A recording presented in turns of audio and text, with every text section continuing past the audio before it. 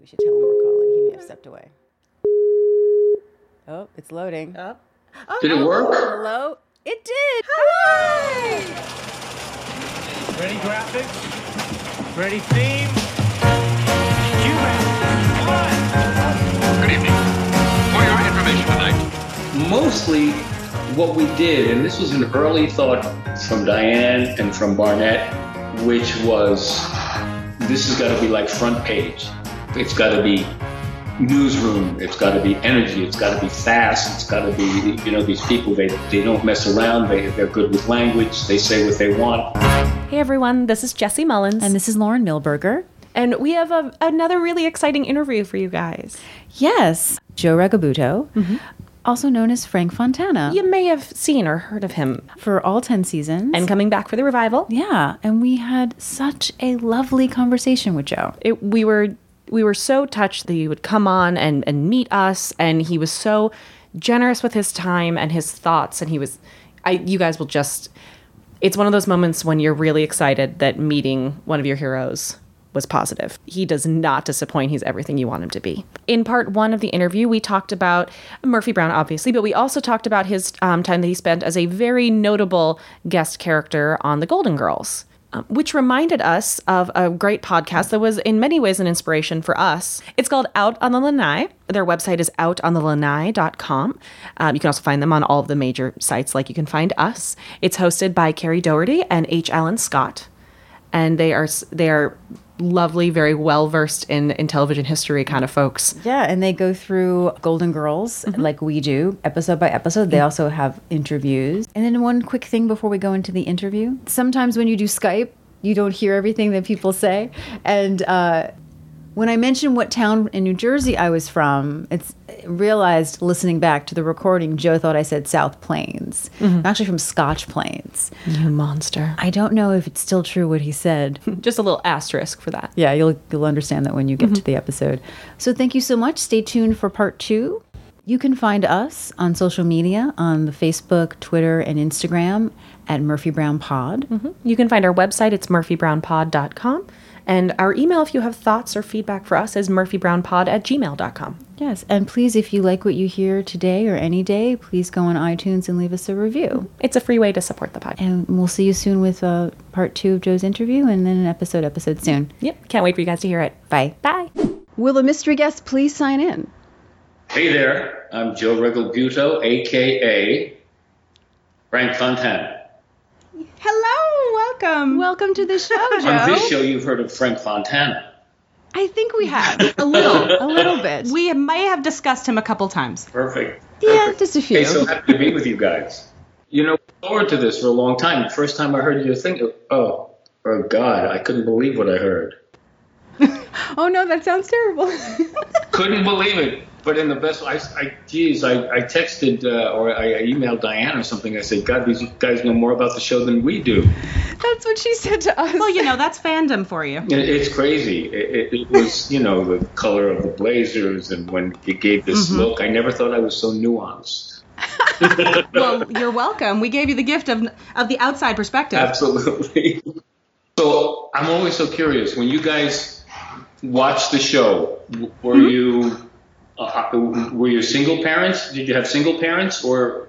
Good question. Yeah. No, I was from I will say I come from a very matriarchal family, and my mom was definitely a Murphy of women, and my father was very Irish, emotionally available, maternal type, whereas my mom was the career woman. So I watched my mom on screen.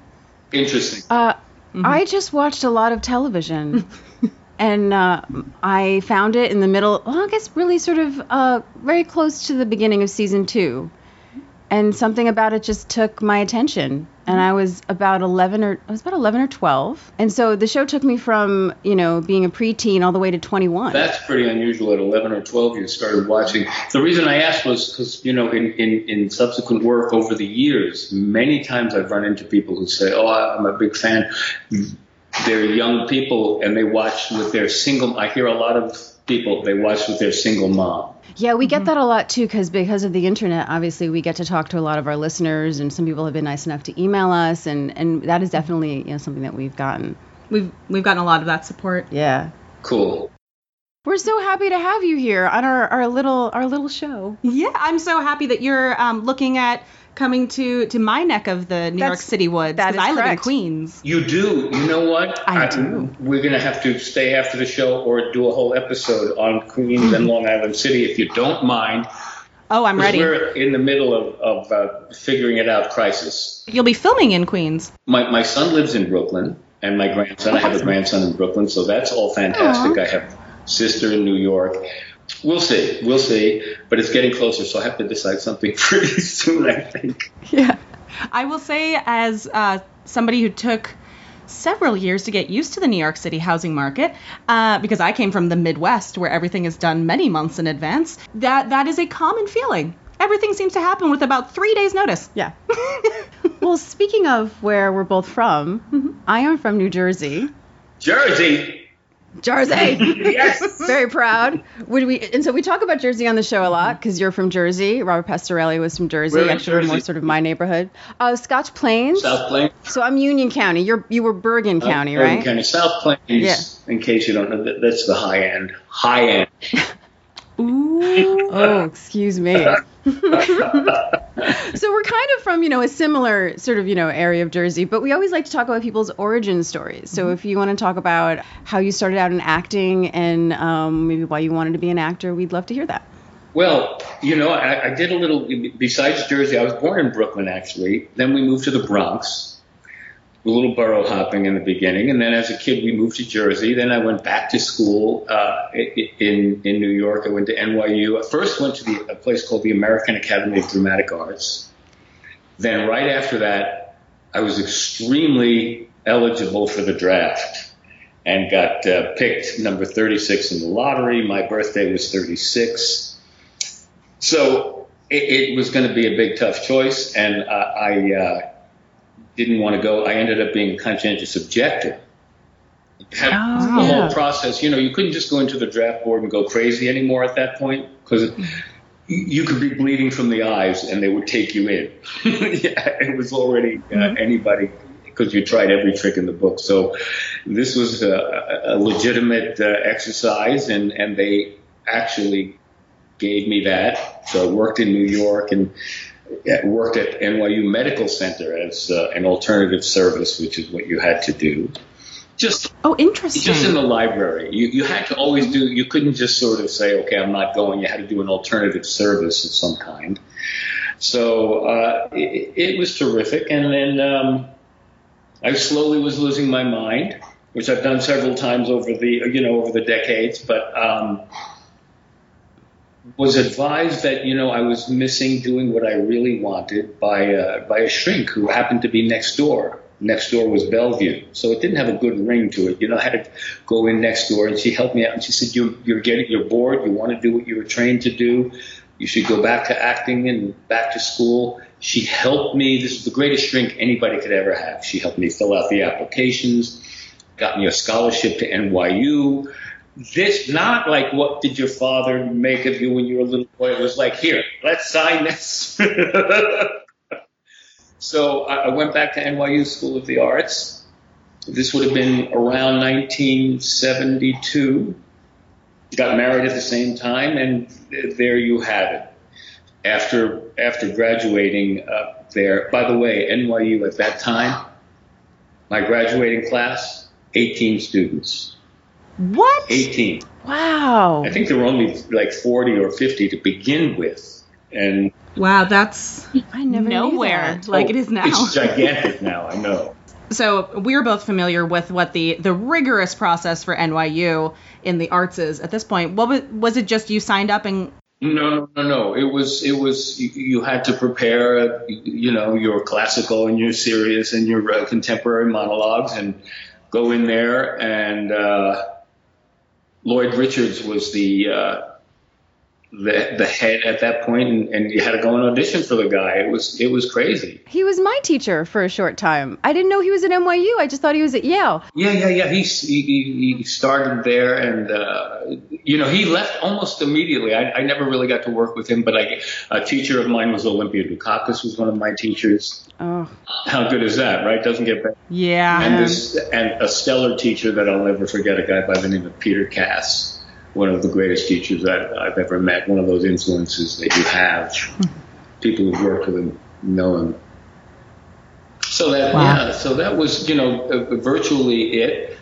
Right after graduation, I got a part in an equity play. There were these theater auditions they had back in those days. Holy crap, this is getting serious. I am so old. At any rate, you would do these things they called the TC Theater Communications Group auditions. Do they still have? mm-hmm. Yeah. Mm-hmm. They do actually. Yep. Oh my God. And so you'd be a finalist, and you'd have to go to Chicago if you were a finalist and go perform your stuff in front of all the regional theater directors and producers and so forth. So I did, and I got a job right away with Jack Guilford and Margaret Hamilton, the Wicked Witch of the West. Oh, this was my first equity job. She was the greatest person that you'd ever seen. So was Jack Guilford. I've had a few charmed experiences like that, like a lot of firsts with people that in my lifetime I never would have dreamed of meeting or working with. Do you remember what the show was? It was a show called Too Much Johnson. Oh, I want that script. Oh my God! It was it was not. We laughed too much during rehearsal, which I told you something. Good. I like those shows. So, what eventually made you go out to LA? Well, you would audition. Then they'd come to New York all the time, the producers, to see what actors were out here, and they came out to do a show called The Associates. And The Associates was done by these producers named James L. Brooks, Ed Weinberger, and Stan Daniels. These were the guys who had done Taxi. They had done The Mary Tyler Moore Show. I had no clue about them, but they were gigantic. They came, and it was at the Gulf and Western building in Manhattan, and I auditioned for those guys to do this thing, and it was terrific. It was with Martin Short was in it. Yeah. Wilfred Hyde White. Wow. Was a wonderful English actor.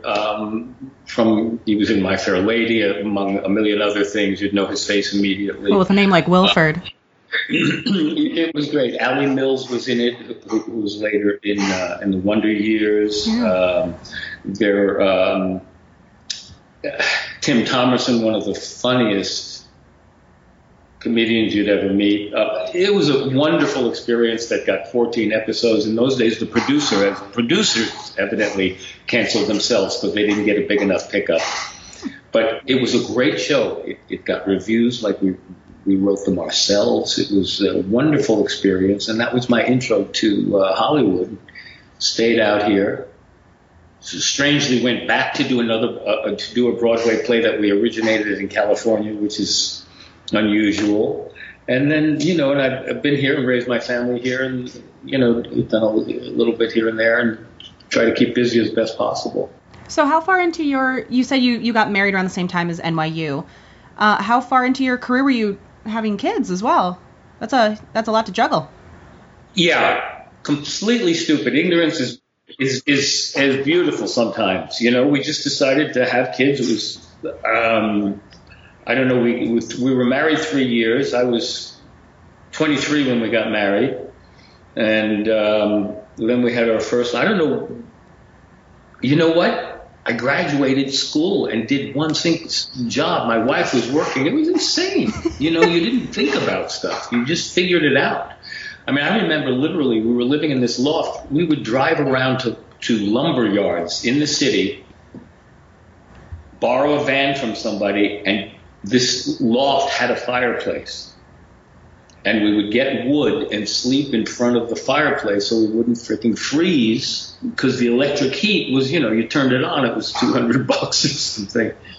So, but you didn't think about it. Just raise the kids. We had one boy in New York who's still living in New York now. We didn't leave him then. But Just leave him behind, man. And other two out here. So, I still have family there, and there you have it. We'll be back in a month. Yeah, full circle. Now, before we start talking about Murphy Brown, which obviously will be the bulk of our conversation, you guest starred on a lot of really classic television series, particularly Mork and Mindy, Golden Girls. I think because Golden Girls has become just so popular now, comes up a lot. Do you remember working on Golden Girls and being on that set and any of those experiences? Oh God, yeah. I sort of remember all of them vividly, and each were so unique. Another one that you didn't mention, which I'm always so proud of, is Barney Miller. Oh, so good. Barney Miller was such a great show, and believe it or not, I don't know if they still do that. I haven't seen it. I got to play two different guest stars on that show. It was, I played one guy was an Agent Orange salesman, and another guy was a New York City garbage cop who was taken in for firing warning shots when you threw down a Snickers bar.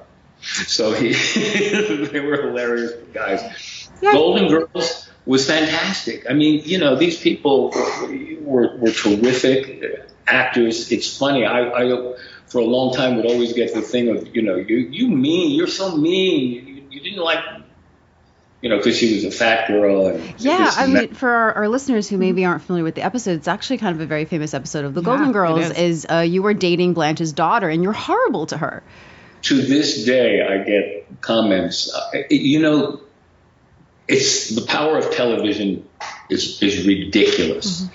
There was a period where I did a cliffhanger and the first 5 episodes of Knots Landing. Mm-hmm. Mm-hmm. And I had a thing where I had something with the twins and my twins, and I took them back, and kidnapping. Kidnapped them, yeah.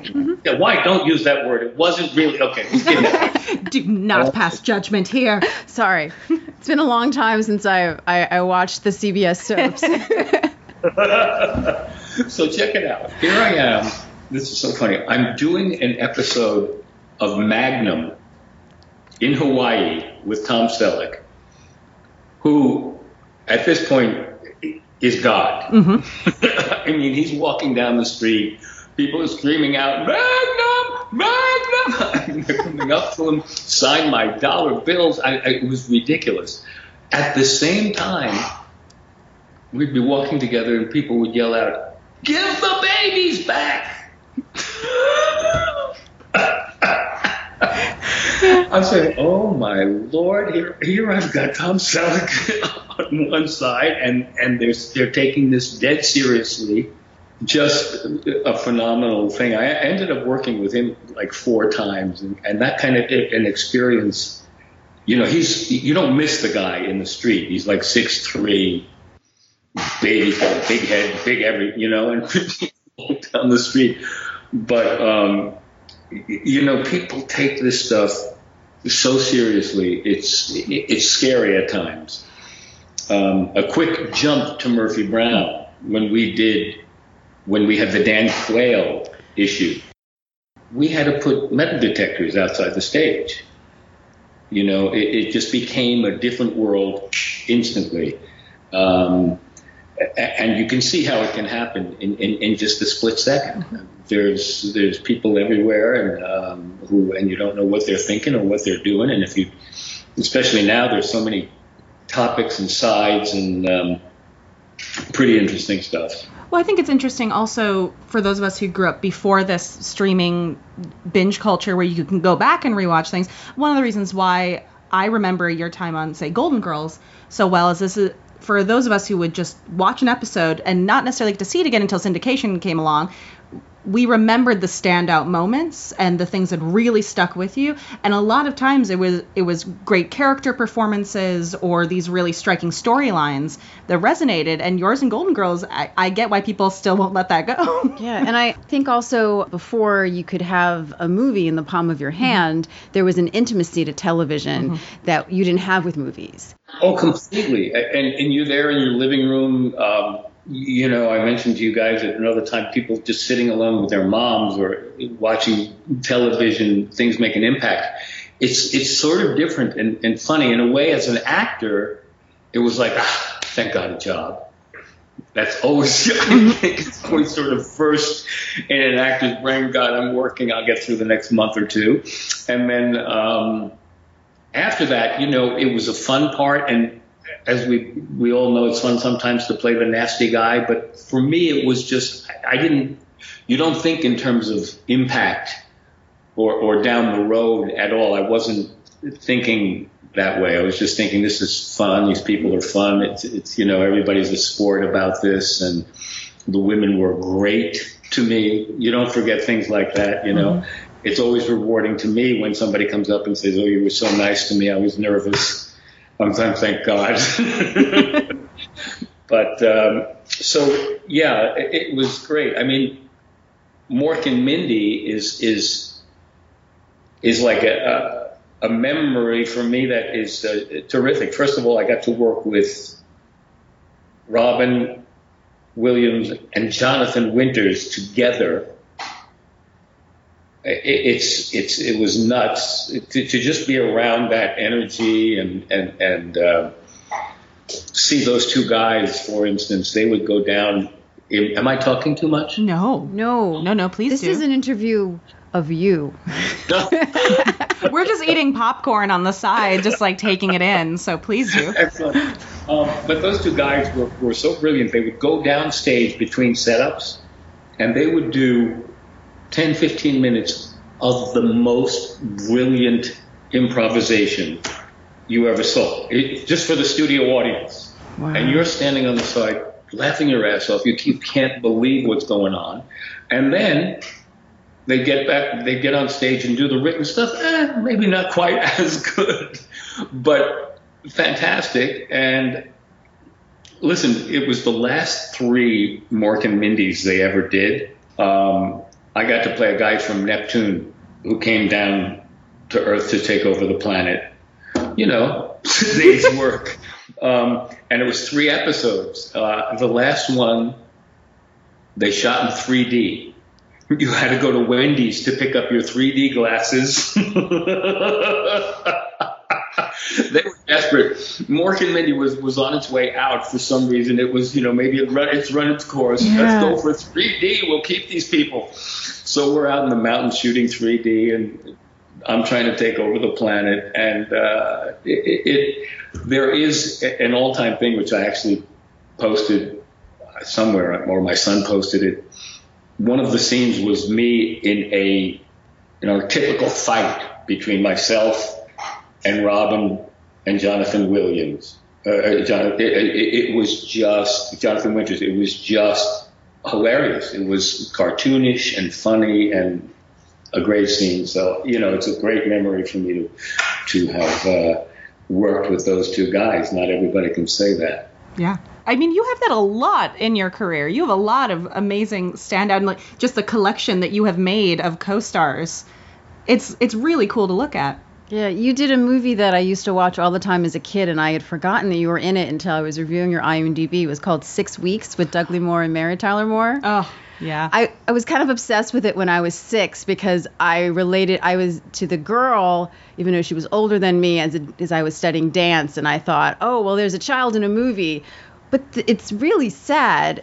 Mm-hmm. And I don't know why I would watch it over and over again because it's about a child who dies, unfortunately. Yeah, but as a child, I thought, oh, here's a child in a movie, just like I would watch Annie, and I would sort of feel like I saw myself. That's fascinating, and I'll tell you that the again another precious memory to me.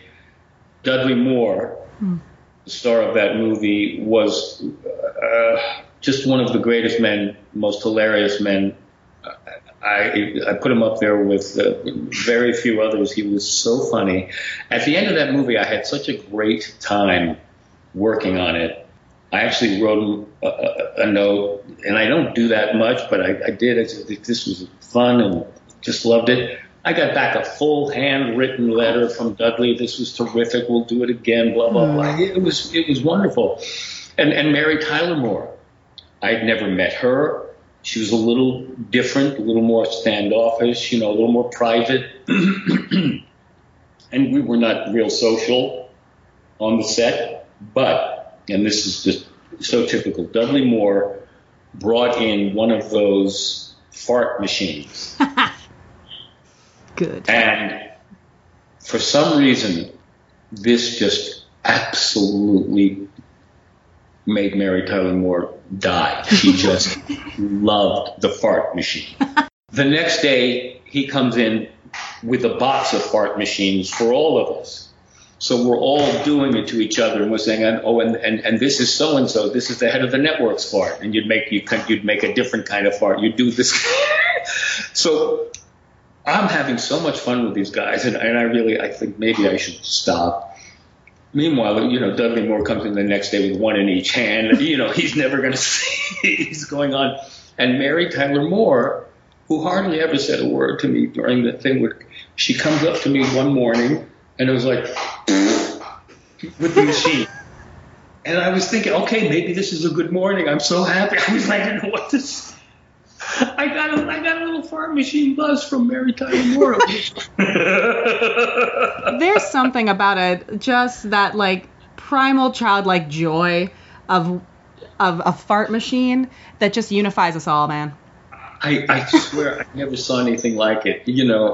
I thought I'd gone too far. Dudley keeps going. Mary is just cracking up with this thing. Yeah, you're exactly right. It's so primal, so silly. Here you have all these big wigs and everybody. That's such a great story. Oh, that's so good. And I love that idea of everyone's coming from a different place. At the end of the day, there's something about Dudley Moore.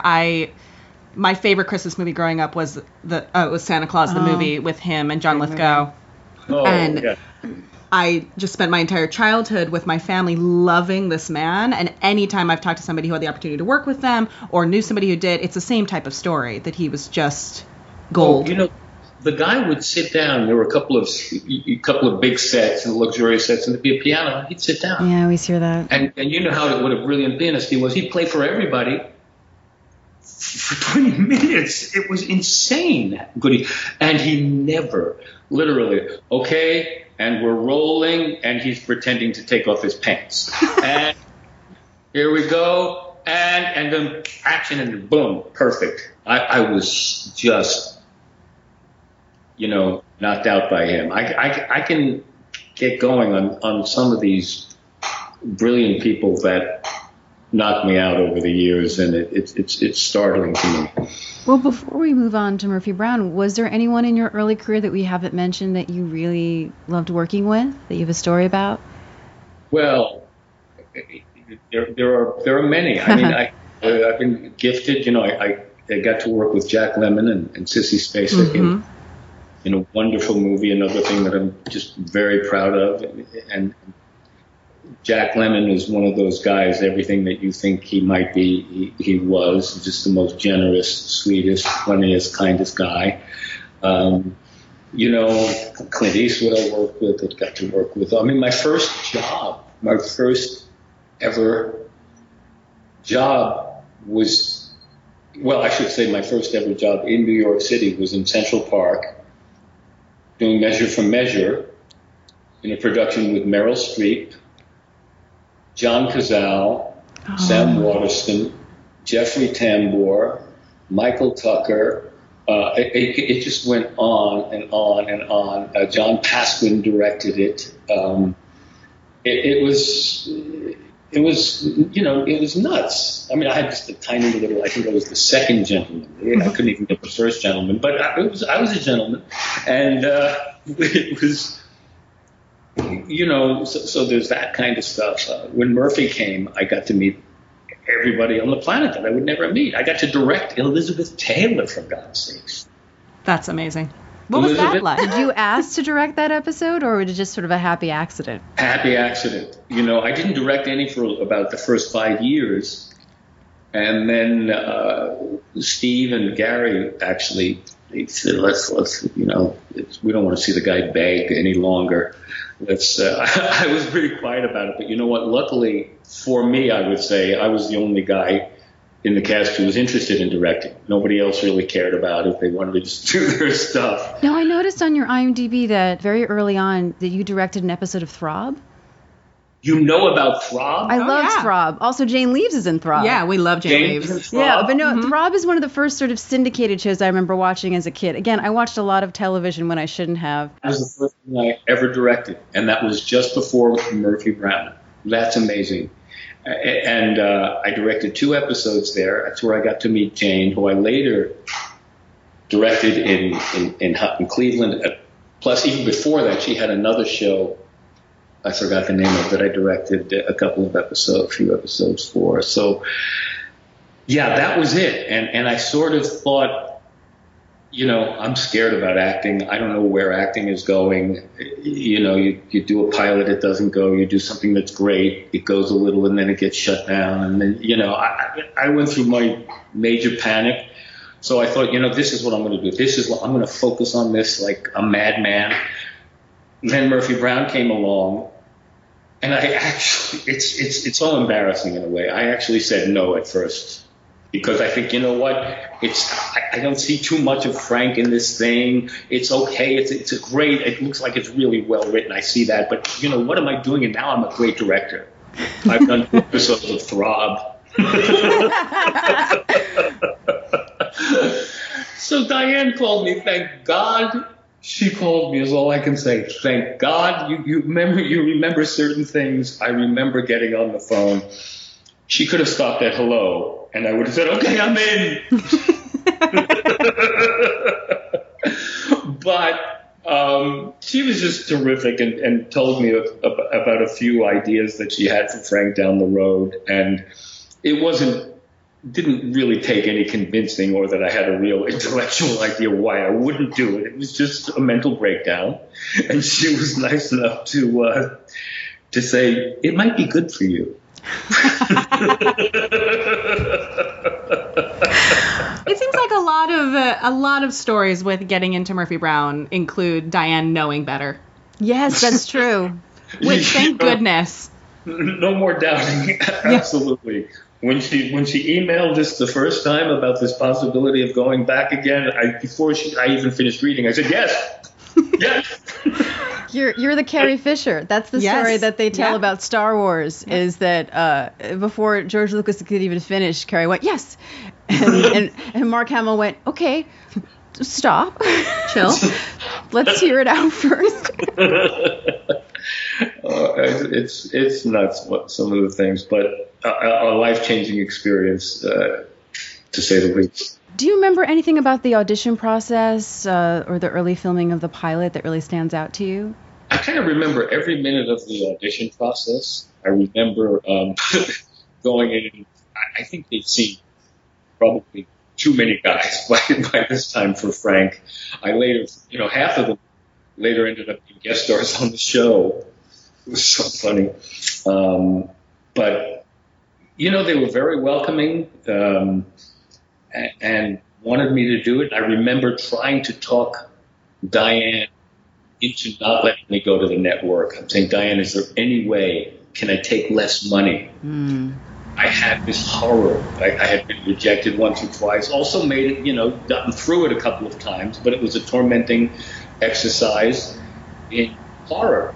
I just was not in the mood to do it. I didn't want to do it. Please, God. It's very frank of you. And she said, don't go, please. She said, don't worry, come on in. We'll do it.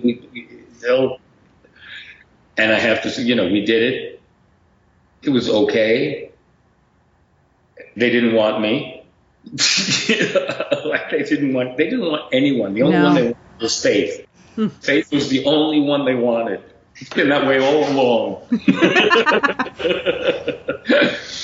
And Diane, the famous story with Candace of them not wanting her, and Diane saying, "Just a minute," and turning around and walking back into Kimball Webster's office. And she took care of that one. So she pushed us all through, Diane knows better. The Murphy Brown story. Yeah. So what was the first time all of you together like? Did you find that chemistry immediately? Were you a little awkward? It was a little awkward. It was a little, but the chemistry came very quickly. We all went over to Diane's house somewhere. I don't even know where she was living out there, maybe toward Malibu or something. And we all went in. Bobby Pastorelli, bless his heart, came late, of course.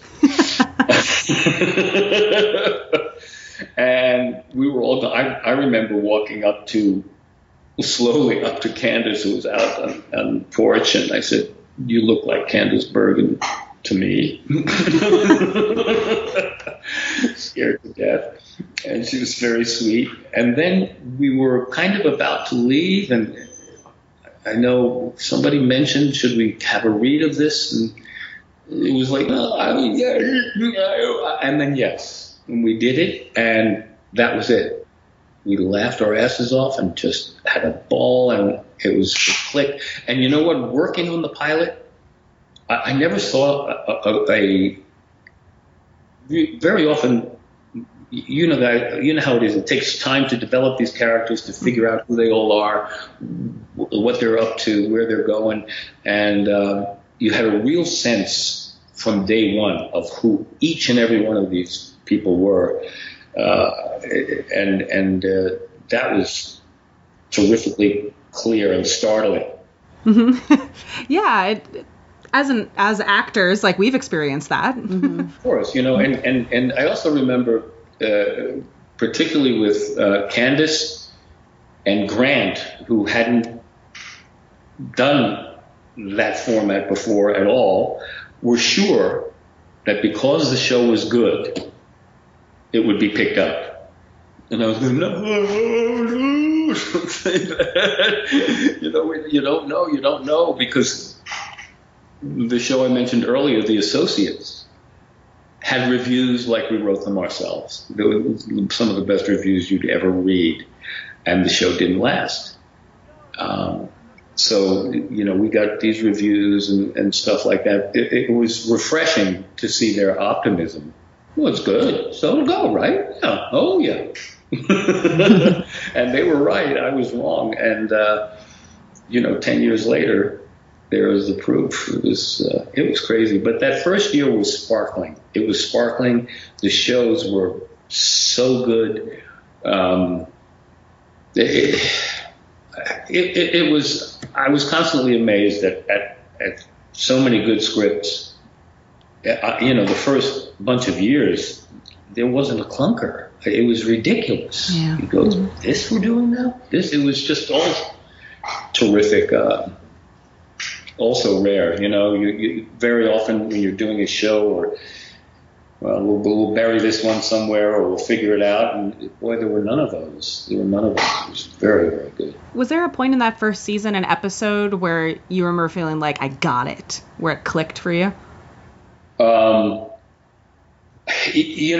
always very partial of one of the things that Diane had promised was, you know what, Joe, we're going to be doing this show where Murphy's biological clock is ticking, and she wants to have a baby, and so I've always loved my sperm donation show, Baby Love. Yeah, we enjoy that one as well. Enjoy that one a lot. I think it's a highlight. It was fun to get close to Candace that way, and to sort of, we had a lot of scenes together and stuff, and that was I think. But to be fair, also the pilot, everybody just sort of clicked on the pilot. It was a very quick thing, but I'm not sure what that show, the one that I just mentioned, was like 5 or 6 in or something like that, maybe somewhere in that neighborhood. Oh, Baby Love. Yeah, I think it's might be 6. Somewhere I think. there. Yeah. Well, for us, and I don't know if you listened to our episode on Baby Love, but for us, one of the things that we love about that episode is that it's the thing that gets the potential will they, won't they out of the way. And it completely establishes the platonic relationship, which is what we love so much as consumers. Yeah, which on television is very rare. I mean, the only other sort of platonic relationship that I can think of is Toby and CJ on The West Wing, which is another show that we're a big fan of. Mm-hmm. Can you maybe talk a little bit about the relationship between Murphy and Frank? Yeah, that was really unfolding. I think it kept surprising us as we went along. What exactly are we doing? Will this ever turn into anything else? Because there were letters about that, and people would run into it, would run into you and say, are you ever going to get together with her, and this and that. And there was a lot of discipline to keep it a friendship. And what was terrific was over the years, I really felt that relationship deepening, their friendship deepening. And it became a genuine, when they first met, I don't even remember the name of that episode. But Summer of 77. Okay, where they go back. Thank you. Yeah, it's actually one of my favorites. Tell you guys, I'm going to do my research with you for sure. Well, listen, we've got it. We're also on season 1 right now, so that helps. We're very excited to get to that episode. Yeah, we're almost there. We're like 3 away or something. Yeah, that was terrific. So they always had, and I remember being advised by Diane and Candace, who knew a lot of these. Candace was very good friends with Diane Sawyer and knew people. Let's put it this way. They ran with a different crowd than I did. Okay. So it was, we're in the bar and they put me with all this hair and the thing and the stuff, and it was fun.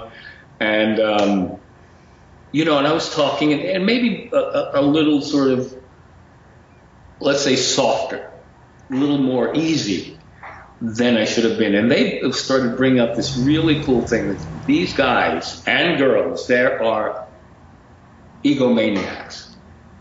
Their opinions are the only ones that matter. They think highly of themselves. So it put a little more bravado into the meeting of her. Oh yeah, well, you know what?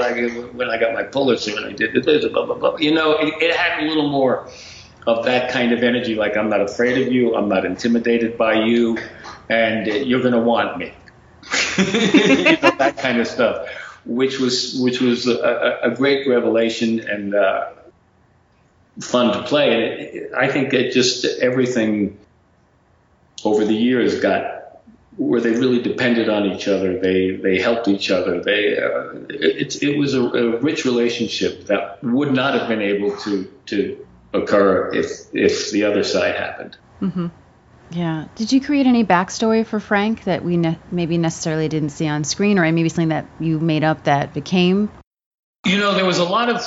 Diane was very keen on watching you very carefully. I mean, she would see how you'd react to something or behave in a certain way, and sure enough, next week, in the script, this looks awfully familiar. So there was that kind of stuff, but mostly what we did, and this was an early thought from Diane and from Barnett, which was this has got to be like front page.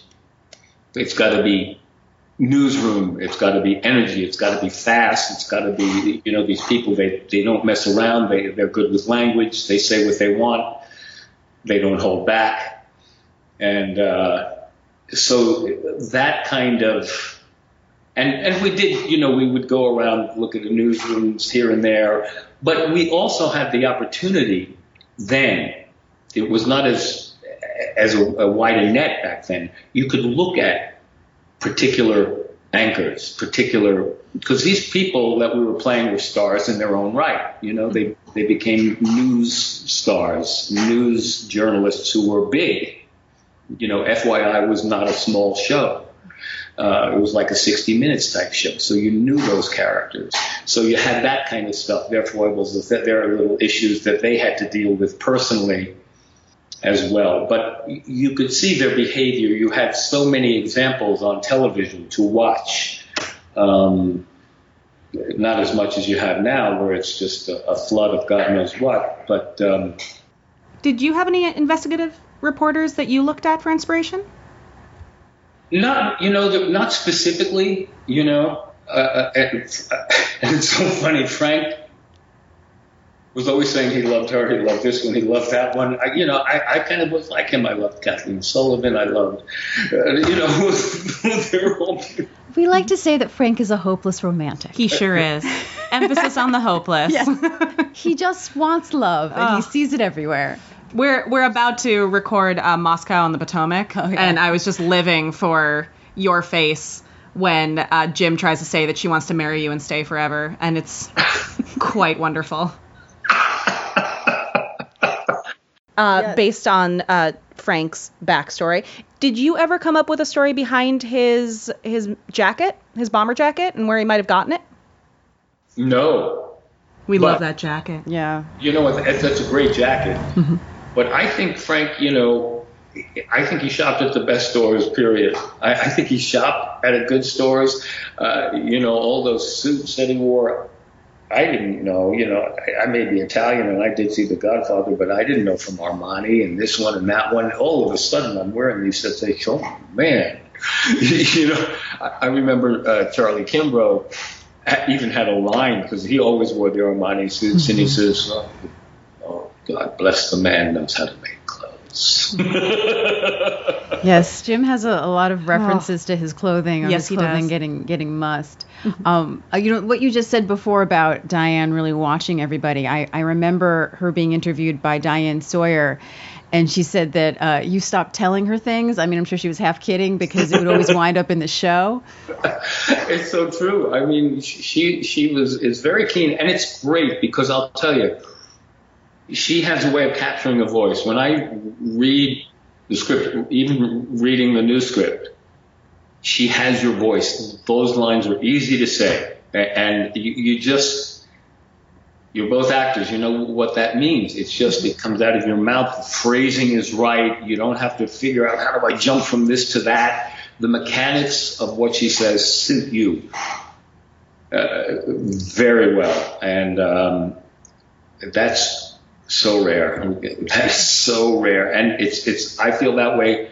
Grant feels that way. Faith does. Candace does. The voice that is captured has a lot of us individually, plus Miles and Frank and Corky and so on.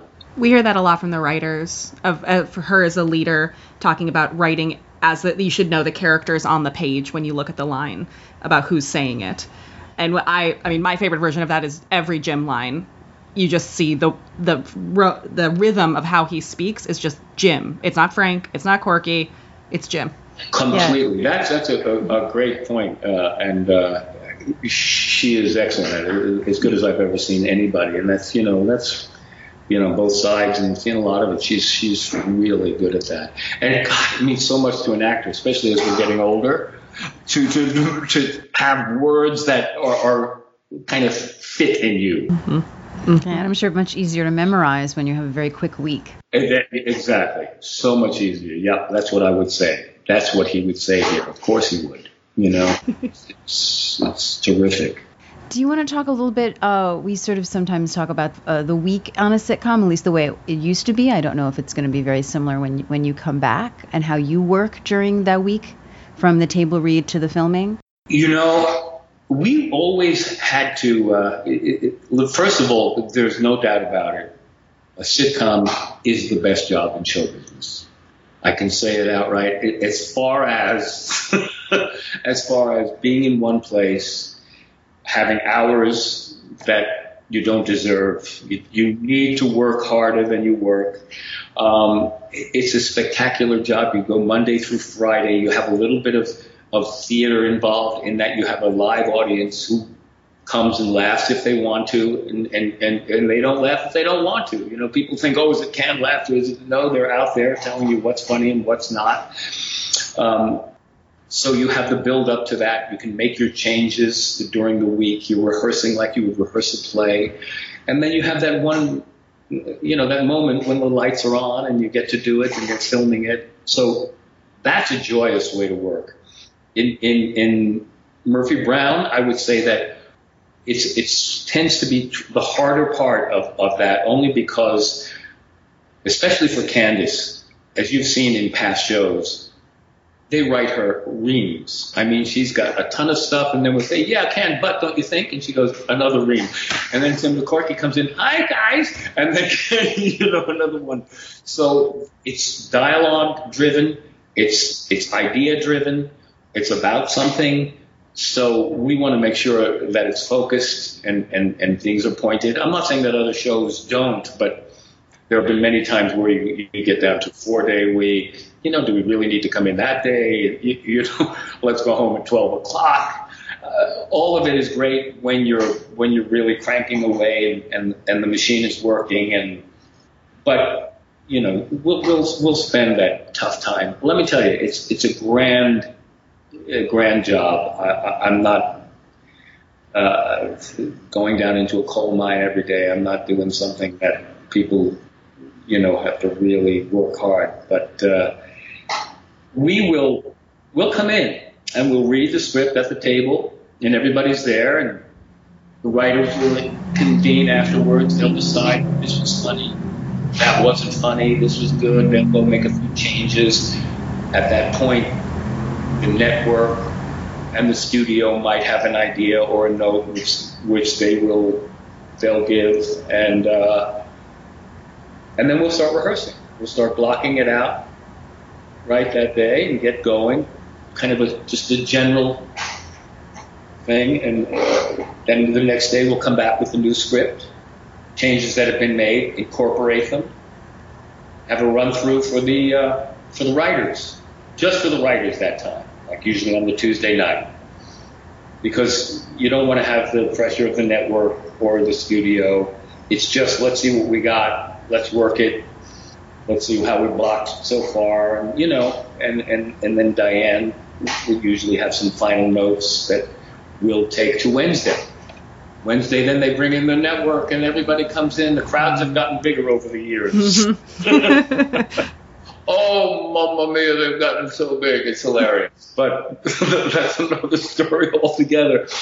And then there'll be a few notes, and then pretty much it's in your hand, your camera block on the Thursday, so that you bring the cameras in and they see what everybody's doing and they make their marks. That tends to be an intense, long day, but it gives us a chance to go work our lines and do our stuff. And then Friday, you usually you'll do some shooting in the afternoon of certain shows. You'll get them, certain scenes, you get that out of the way, maybe tougher scenes that you don't want to bore the audience with. And then you bring the audience in, and boom, there you go. And we're done. Another episode. On to the next one. Yeah, it was a process that always fascinated me as a kid. There's this book, I don't know if you remember it, which we reference on the show a lot, but we call it the Murphy Brown book, but it's called Anatomy of a Sitcom. Oh, do you have it? I think you have it. Right over here. Yeah, she's going to go get it. And it takes you through the process. It's written by two men whose names you'll get in a second, who also wrote a book on Mary Tyler Moore. And so it takes you from the pilot process, or development, I should say, all the way through to working the week. So that's why I always like to ask that question, particularly from someone's point of view, because I have not worked on a sitcom personally, but since I was 12, it was something that really fascinated me. Well, the getting these sitcoms together is a whole other planet that I really don't know that much about. For instance, this whole thing with Diane, I mean, if it's evident, we're in awe of Diane. I mean, she's pretty remarkable, Yeah. But this whole thing that she went and did, from the time she first wrote an email to us, and I'm sure it was going on before then, but saying that, Warner's is thinking maybe we should write one. They want you guys to be in it, and what do you say if I wrote it? Blah, blah, blah. So, yeah, and then she said, we're going to see, and where do we go? What's the legacy? Do we want to repeat something? Do we want to bring it back? And she would ask us for ideas, and I have to say she was very open to stuff that we suggested, and ideas like, what was Frank doing? What has he been doing for these many years? What are his pet peeves and this and that. She was very receptive, so there was communication back and forth. But meanwhile, she's got to write this thing, put it together, bring it up to, what is this, 2018 now? Oh, Sure is. Hey. Bring it up to date, and then make sure Warner Brothers likes it, make sure CBS will like it, or somebody's got to buy it. Got to cast the whole thing, put it together.